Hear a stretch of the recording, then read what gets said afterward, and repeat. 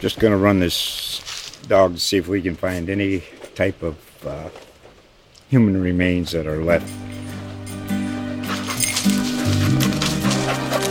Listen to Where Secrets Go to Die, The Disappearance of Derek Hennigan.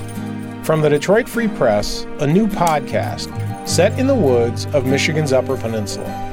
Available on Apple, Spotify, Freep.com, or wherever you get your podcasts. Here's your 512 Tech and Business Update. An Australian court has ruled that media companies are liable for comments on their Facebook pages. The High Court of Australia dismissed an argument brought by 3 major news organizations which contended that they could not be held responsible for comments that people posted on their Facebook news pages. The court wrote that, quote, the appellants attempt to portray themselves as passive and unwitting victims of Facebook's functionality has an air of unreality. The court went on to state that, quote, having taken action to secure the commercial benefit of the Facebook functionality, the appellants bear the legal consequences. This means that, for the future, publishers should have the opportunity to take comments down to manage defamation risk.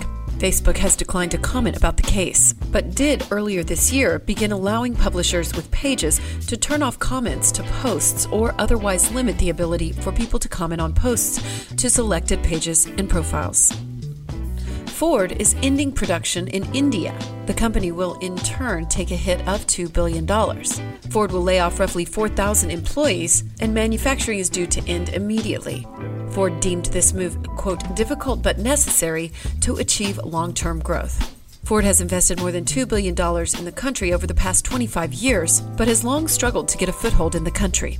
Ford is the latest U.S. car maker to cut back its India business in recent years as General Motors stopped selling cars in the country in 2017.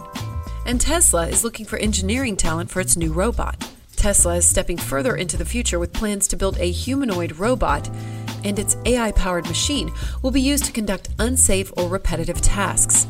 The company is currently only hiring one Austin-based engineer for the new product that will be powered by the same self-driving tech and autopilot cameras used in its cars.